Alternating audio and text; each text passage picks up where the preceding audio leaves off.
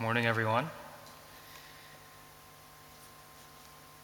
Did anyone else feel like yesterday was Sunday and you felt really confused this morning? Yeah? Nearly turned off my alarm and went back to sleep, thinking, public holiday, finally, you know? And then I realized, ugh. Um, as mentioned yesterday, there was a COVID case, or several COVID cases at Hillsman Church, and so we do want to make sure that we are transparent with you guys regarding this. But as mentioned yesterday as well, midweek, everything was quarantined and sanitized. We're trying to stay safe. We're actually asking for people to kind of come forward and let us know, let the church administration know. If you've received a positive test, we're still keeping things very private and anonymous, just so we can know, though, which service that they might have been a part of, and we can tell those people to monitor and isolate as necessary. I've been really, happy to see New Life taking it upon themselves to isolate, to socially distance, to get test results, and all that kind of stuff kind of on our own. And so I guess just a reminder, keep your mask on for the duration of the time that you're at church. Check in and check out. I found that there's quite a difference between actually checking out or not checking out. Some of you might have received alerts on your app because you didn't check out, and so the government, I guess, didn't know whether or not there was crossover between you and that person. Socially distanced as well, and just overall, I guess, continuing with our vigilance and our awareness, getting tested and staying home with symptoms, and I guess just thinking about the vulnerable among us, especially babies and children. Now, with that in mind, let's move into the sermon. I do feel like we're kind of stumbling across the finish line of 2021. Does anyone else feel that way? Like, we're nearly there. Let's just get across the line, and then we can start 2022 just crawling. But I do want us to finish strong so that we can start the new year strong as well. And just a reminder that our God, He does not grow weary. He's kept us, and He will continue to keep us. He has a mighty plan for us. The title of the sermon today is Sunbeams and Hopeful Dreams, and that'll take us into 2022. But how about I pray for us before we get into it?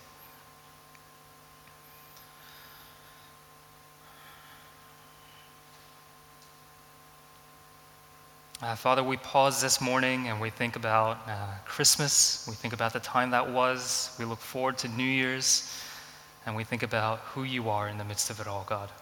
We want to be reminded of this, God, because oftentimes during these holidays, we can find ourselves drawn away towards a bunch of other things that are just as important in our minds. We need Your reminder now, Lord, that You are in control, that You're sovereign, that You are good. It's amazing to think that there's never an intention to harm us in Your mind at all, Lord. Even when we feel like in this world there are many things that will harm us. We know, Lord, that in Your arms, in Your presence, there's fullness of joy, there's fullness of Your safety, and just being reminded, Lord, that You are in control. As we head towards 2022, would You remind us of this once again, Lord, that You have a mighty plan for us, that You know the route to get there a lot better than we do as backseat drivers. We know, Lord, where we're headed with You, and that's enough for us.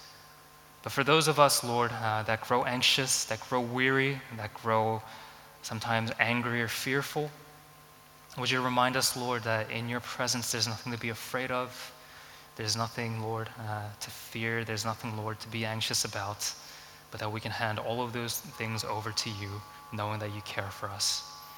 We pray for those that couldn't be with us today, whether joining us live from home or whether joining us from wherever they are making holidays. We pray, Lord, for their safety in the midst of this pandemic. And we pray, Lord, for our safety as well, knowing, Lord, that You have what's best in mind. We turn to You now, Lord, and we ask that You would speak to us and that You would help us, Lord, to remain hopeful, to have hope in our hearts, Lord, for after all, You gave us hope in the form of Your Son, Jesus. And Christmas is such a great reminder that hope came down and gave us new life in Him. So we turn to you. We ask, Lord, that you would speak, that you would give us life. Help us, Lord, to love you and to commit ourselves to a greater love of you once again. Be with us, we pray, in Jesus' name. Amen. Amen. So this passage, it outlines that 3 days before his arrest, Jesus and his suffering, his crucifixion, he gives us teaching using this example of sheep and goats. You know, you might be familiar with this teaching where he talks about sheep and goats. It's a very sharp passage as well. And yet it's quite possible that as you discuss this passage with those around you, with other people, you might disagree about the meaning of this passage. You might find yourself in disagreement about what it is that this passage is talking about. Matthew 25:40 reads, "And the king will answer them, 'Truly I tell you, whatever you did for one of the least of these brothers and sisters of mine, you did for me.'" And you can see that highlighted bit there, the least of these brothers and sisters of mine. Who is Jesus talking about here? How do you understand the highlighted phrase on screen in front of you? Now, some people believe that it's referring to everyone on earth who's hungry, needy, and struggling.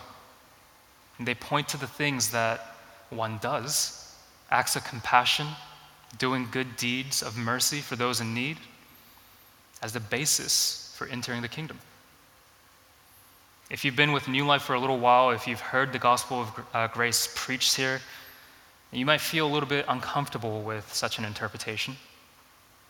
Others believe that the least of these brothers and sisters of mine is referring to apostles and missionaries, so those disciples that commit themselves to apostleship, to becoming career missionaries. But this seems unnecessarily narrow, considering the fact that when Jesus speaks of brothers and sisters of his in other places in the Gospels, he's referring to all who follow him. And the fact that Jesus' view of the Great Commission is for all of his disciples, whether apostles or missionaries or students or lawyers or whatever that you classify yourself as, we're all called to make disciples, baptizing them in the name of the Father, the Son, and the Holy Spirit, teaching them to observe everything that Jesus has commanded. So it seems instead that these brothers and sisters of mine that Jesus is referring to is all of Jesus' disciples. All those who continue on in their lives to share the good news of God's grace, regardless of whether they face hunger or thirst, sickness or imprisonment. Now, throughout our series, Christmas Together, which is wrapping up today, we've observed a few themes coming up. We've talked about the relational nature of humanity. We've talked about how a human approach to unity results in violence, oppression, assimilation, whereas true unity is found in Jesus, in vulnerability, rather than in our idea of power. And then we've also talked about how God blesses us so that we can bless the rest of humanity.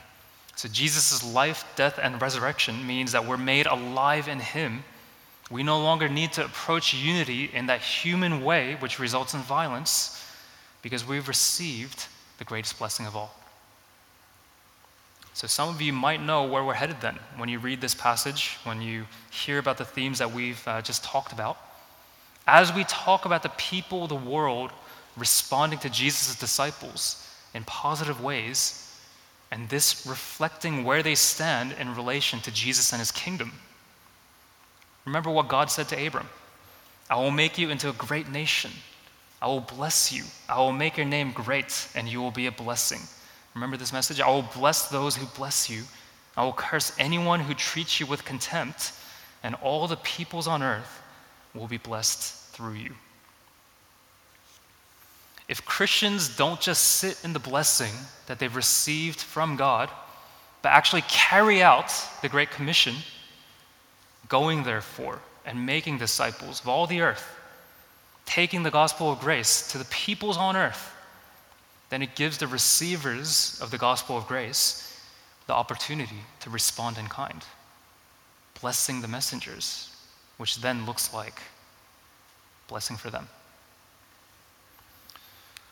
Throughout the pandemic, I've heard of Christians and churches that go and pay back people's debts. This is especially in America where the debt problem seems to be rising. They go and feed and clothe the hungry. They care for the orphan and the widow. These are blessings that no one in this world, no matter how atheist you are, is going to respond to by saying, man, I hate those lousy Christians. How dare they take care of the orphan and the widow? Sick of them. No one's going to respond in that way.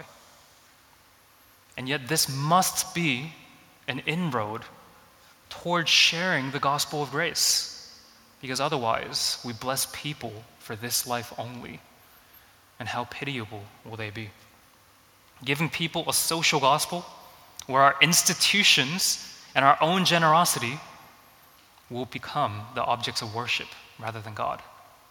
Unless we give the gospel of grace, we turn ourselves into gods for them to worship. Acclaimed Christian writer C.S. Lewis wrote this: "Gratitude exclaims, very properly, 'How good of God to give me this!' Adoration says, 'What must be the quality of that being whose far-off and momentary coruscations are like this? One's mind runs back up the sunbeam to the sun.'" Coruscations meaning sparkles, glitters, flashes of light, like a sunbeam. If we leave people with just the blessings of this world, we might leave them considering the sunbeam for its beauty, admiring our niceness, our kindness, and then turning their attention to the earthly things that the sunbeam illuminates. But to share in the blessings of God by telling them the good news of what Jesus did to reconcile them to God, perhaps then their minds might run up the sunbeam of your loving kindness to the sun that your loving kindness originates from. Like, what is it about this God that his followers are like this? They might ask. We're blessed to be a blessing. So oftentimes, the way that these things go, though, is that we as Christians, we shy away from sharing the gospel, whether due to fear of judgment or loss of friendship that we might experience. I understand. We all have these fears. Sometimes our friends and family have no idea that we're even Christian. We've been with them for 20 years, and they have no idea. We might say that we don't want our actions and attitudes to give them the wrong picture of Christianity. We don't want to color their perception of Christianity by our wrong actions and attitudes. But that just becomes an excuse for us to not share the gospel and also to not be transformed in our character. We want to keep doing whatever it is that we do.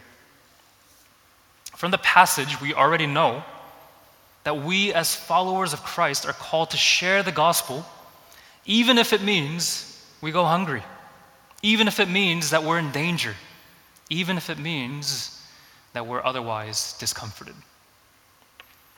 Now, other times, we Christians, we withdraw completely from the people of the world. We see this quite often as well. We fear that they might corrupt our character, that they might draw us astray.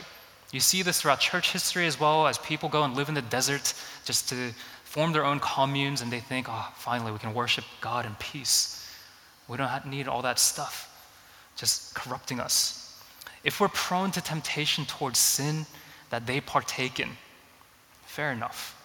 Perhaps then you ought to be spending time evangelizing to other people rather than these people, and accountability with your brothers and sisters. But otherwise, we must not withdraw from among the people of the world. We can't. We would lose our flavor completely.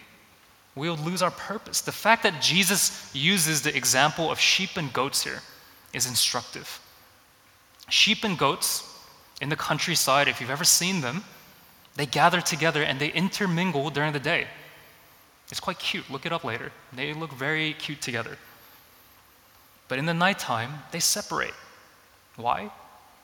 Sheep are able to tolerate the cold a little better than goats due to their wool during the nighttime. Whereas goats, they have to be herded together by the shepherd for warmth. Otherwise, they might perish in the middle of the night. John 17, I've given them your word. The world hated them because they are not of the world, just as I am not of the world. I am not praying that you take them out of the world, but that you protect them from the evil one. They are not of the world, just as I am not of the world. Sanctify them by the truth. Your word is truth. As you sent me into the world, I also have sent them into the world. You can actually see sheep and goats there. I forgot I put that there. While we still have time, therefore, we're mingled together with the world, that we might be a blessing to them, that we might give them an opportunity to respond to Christ in us and receive the gospel of grace. Now, for any of this to take place, we must first be blessed. Okay? Like, you can't take an empty bottle and pour it into a cup. Nothing comes out. In order for us to be blessed, that we might be blessings to the people of the world, we have to be in relationship with God, a relationship that's still continuing, that's still pouring into you, that you might be able to pour into others. 1 Corinthians 15, but by the grace of God I am what I am, and his great grace towards me was not in vain. On the contrary, I worked harder than any of them, yet not I, but the grace of God that was with me. Whether then it is I or they, so we proclaim, and so you have believed. And this is the heart of Christian faith, isn't it? Relationship with Christ himself, the only one through whom unity can be achieved, not just between humans, but between us and God as well. As we have faith in what God has done, which is counted as righteousness for us, as we place our trust in what the Son of God did, Jesus dying upon the cross and taking our sins that we might take his righteousness, this gives us a way back home, that we might be adopted into God's family as sons and daughters. And there's a great privilege and responsibility for us sons and daughters as well. We're given the full status of what it means to be a son or a daughter of our Father in heaven. You're fully a son or a daughter of the Father in heaven. Then there is an expectation. You do have a responsibility. Extend invitations through Jesus that the people of the world may join us. Family's open. The door's open. Tell them. Now, how does any of this work? Does it even make sense that what the people of earth do for us as his family members is considered as to God himself? Like, when you read this, does that make sense to you? After baby Jonas was born, we received a bunch of gifts. Some of you guys in your generosity mentioned that the gifts were all for Jonas or Bora, and you were very apologetic towards me as you handed me this very nicely wrapped gift saying, there's nothing in there for you.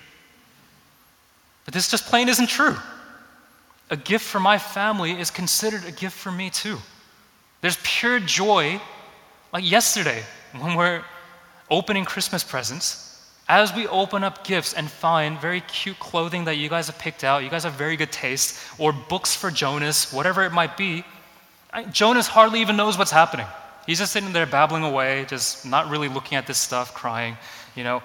But for Bora and me, we're cooing over our baby boy. We're looking at these things, at how cute he looks in these clothes that you've given to us. We're moved and we consider them as gifts for us. What you did for our boy, you did for us. It's somewhat similar in our relationship with God. Whatever you did for one of the least of these brothers and sisters of mine, you did for me, he says. Later on in the book of Acts, we see a little of how this looks. As Saul, who becomes Paul later, as he traveled and was nearing Damascus, a light from heaven suddenly flashed around him. Falling to the ground, he heard a voice say to him, Saul, Saul, why are you persecuting me? Who are you, Lord? Saul said. I am Jesus, the one you are persecuting, he replied. So when Saul is persecuting the church, he's told that he's persecuting Jesus himself. Jesus has died, has risen, and has ascended to heaven already by this point. He's not in bodily form on this earth. Saul's not, attacking him physically. But the church is the body of Christ, and Jesus is the head. Remember the first sermon in our Christmas Together series. Whatever is done to the body, the head feels. This is not only glorious privilege and responsibility, but an amazing inheritance that we have a share in. Remember, full status as sons and daughters. That we're considered sons and daughters means that we're going to inherit the kingdom. There's an inheritance waiting for us. And by blessing others, by sharing the gospel with them, we can invite them in. There's enough of the kingdom for everyone. And there's true unity in what we're doing. Now, what we see then in the actions of the people responding to Jesus' disciples, to us, is evidence of faith, since it's done in response to the least of these brothers and sisters that are sharing the gospel. So if you're especially like, oh, this sounds like, salvation by works, don't worry. It's still salvation by faith, okay? Giving food to the hungry and drink to the thirsty, taking in the stranger, clothing the one without clothes, taking care of the sick, visiting those imprisoned, all for the sake of the gospel. Remember, this is the disciples of Christ that we're talking about here, and these are the people responding to the disciples in this way. Then the righteous will answer him, Lord, when did we see you hungry and feed you, or thirsty and give you something to drink? When did we see you a stranger and take you in, or without clothes and clothe you? When did we see you sick or in prison and visit you? This is certainly evidence of faith in their hearts. And you can spot the genuineness of their faith because they respond in such surprise when the king talks to them. When do we do this? It's not, yeah, I remember that. I did that for you. The flip side then is whatever is not done for these is not done for God himself. Meaning that the lack of response betrays also a lack of faith in their hearts. Still, if this doesn't sit comfortably with you, please wrestle with it. Don't just throw it out, wrestle with it, okay? Because what's being talked about here is hypocrisy as a whole being dismantled, being undermined, and being thrown out. There's no hypocrisy here. Because these people aren't doing righteous or unrighteous things because they think someone's watching or not watching. The righteous are not doing the right thing just because they think, I'm going to get a reward or I'm going to avoid punishment. This is a true marker of true faith and character. Unless we preach the gospel, though, they only have opportunities to display faith in you or their own good works.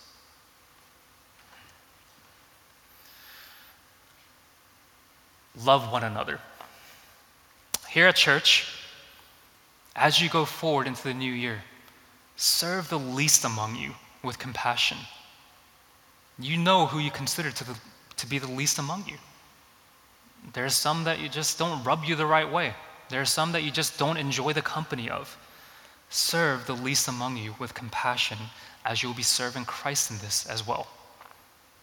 And then take the gospel from there to your friends and family, coworkers and neighbors. As we close out 2021, I believe that we can dream together of a brighter 2022.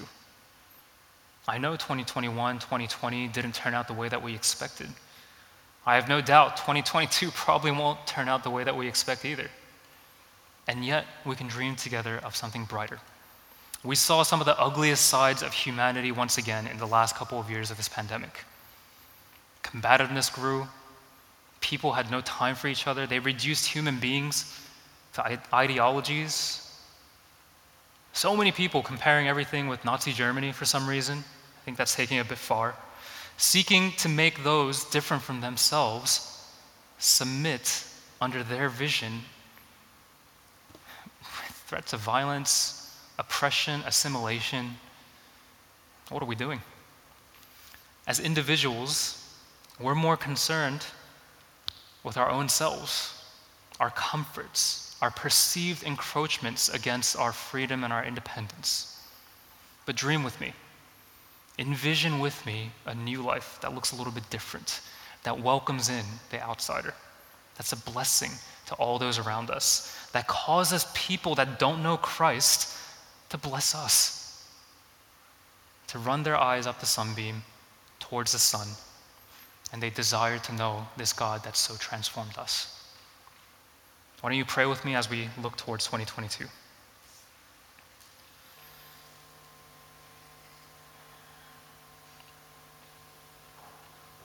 Father, we know that as we've been transformed, as we've given ourselves to you, this transformation is evidence of who you are. We are mere shadows, we are mere sunbeams of the great sun above it all.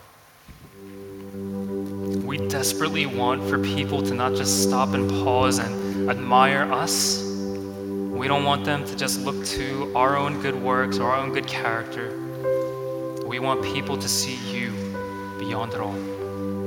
We want people to know you, to admire you, to seek to know you more. And so we ask, Lord, that you would embolden our spirits, that you would help us in our unbelief. Help us, Lord, to take the gospel to those around us, to our friends and family, even those that we say in our hearts, they'll never listen.